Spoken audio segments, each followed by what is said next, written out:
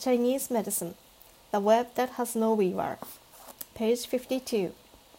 Blood. As discussed already, in the generic sense, the fundamental quality of human life, like cosmos itself, is an all-pervasive qi. In the narrow sense, qi is a quality of life that is dynamic and transforming. Blood is a responsive, accepting, effortless, soft, and nurturing complement of the clinical qi. Qi and blood are the yin and yang of ordinary life activity. Qi activates, blood relaxes. Qi quickens, blood softens. Qi is tense and tight. Blood is smooth and languid. Qi embodies effort. Blood is effortlessness. Qi is becoming. Blood is being. Qi moves forward in time. Blood circulates in repetitive cycles. Qi is a potential. Blood is actualized. Qi is creative and fosters newness. Blood is already achieved and recognizes what has already been created. Qi is visionary. Blood is memory. Qi is yang. Blood is yin. Obviously, the blood of Chinese medical terminology is not the same as what the West calls blood. Although it is sometimes identifiable with the red fluid of biomedicine, its characteristics and functions are not so identifiable. A major activity of the blood is to circulate continuously through the body, nourishing, maintaining, and, to some extent, moistening its various parts. Blood moves primarily through the blood vessels, but also through the meridians. Chinese medicine does not make a clear distinction between blood vessels and meridians. The Chinese rarely concern themselves about precise inner physical locations. The stomach qi goes upward, or the blood circulates, but it is seldom entirely clear what internal path they travel or where, precisely, they go. The physical pathway is less important than the function. This tendency not to fix sites for things is contrary to the Western approach, but it is inevitable with Chinese medical theorizing, which emphasizes process over fixed entities. Origins of blood. Blood originates through the transformation of food. After the stomach receives and ripens the food, the spleen distills from it an extremely fine and purified essence. The spleen qi then transports this essence upward to the lungs. During the upward movement, nutritive qi begins to turn the essence into blood.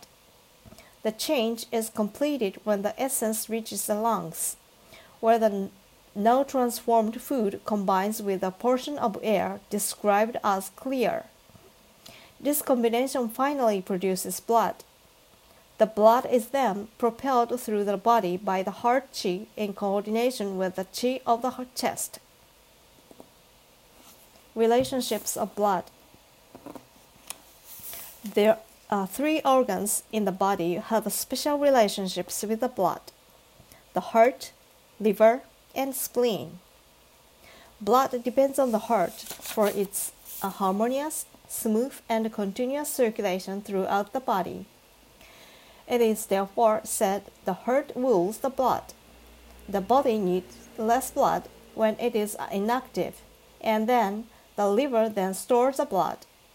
Finally, the blood depends on the retentive properties of spleen qi to keep it within the blood vessels, and therefore the spleen governs the blood.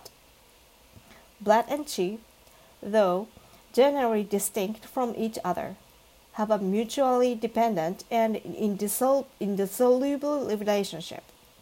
Qi creates and moves the blood and also holds it in place.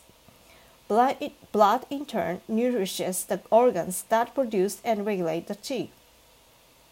Their relationship of tension and ease, desire and acceptance exemplifies the principles of yin or blood or yang or qi.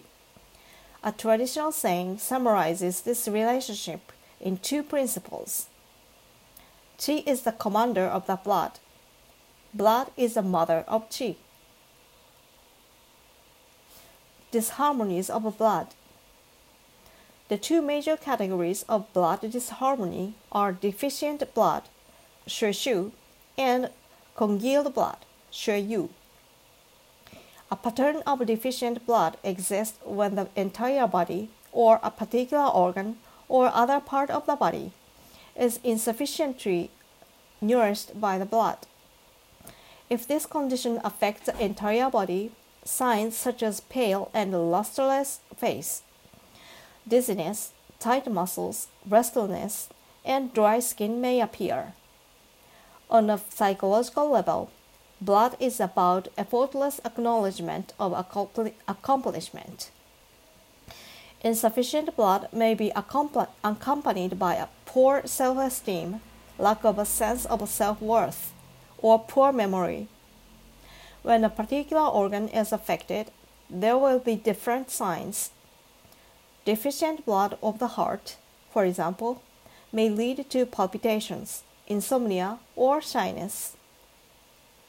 Congealed blood means the blood is not flowing smoothly, has become obstructed, and accumulates in a manner contradictory and opposite to its nature.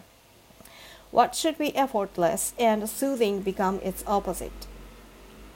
Just being turns upon itself and becomes an intolerable, impossible, or threatening situation.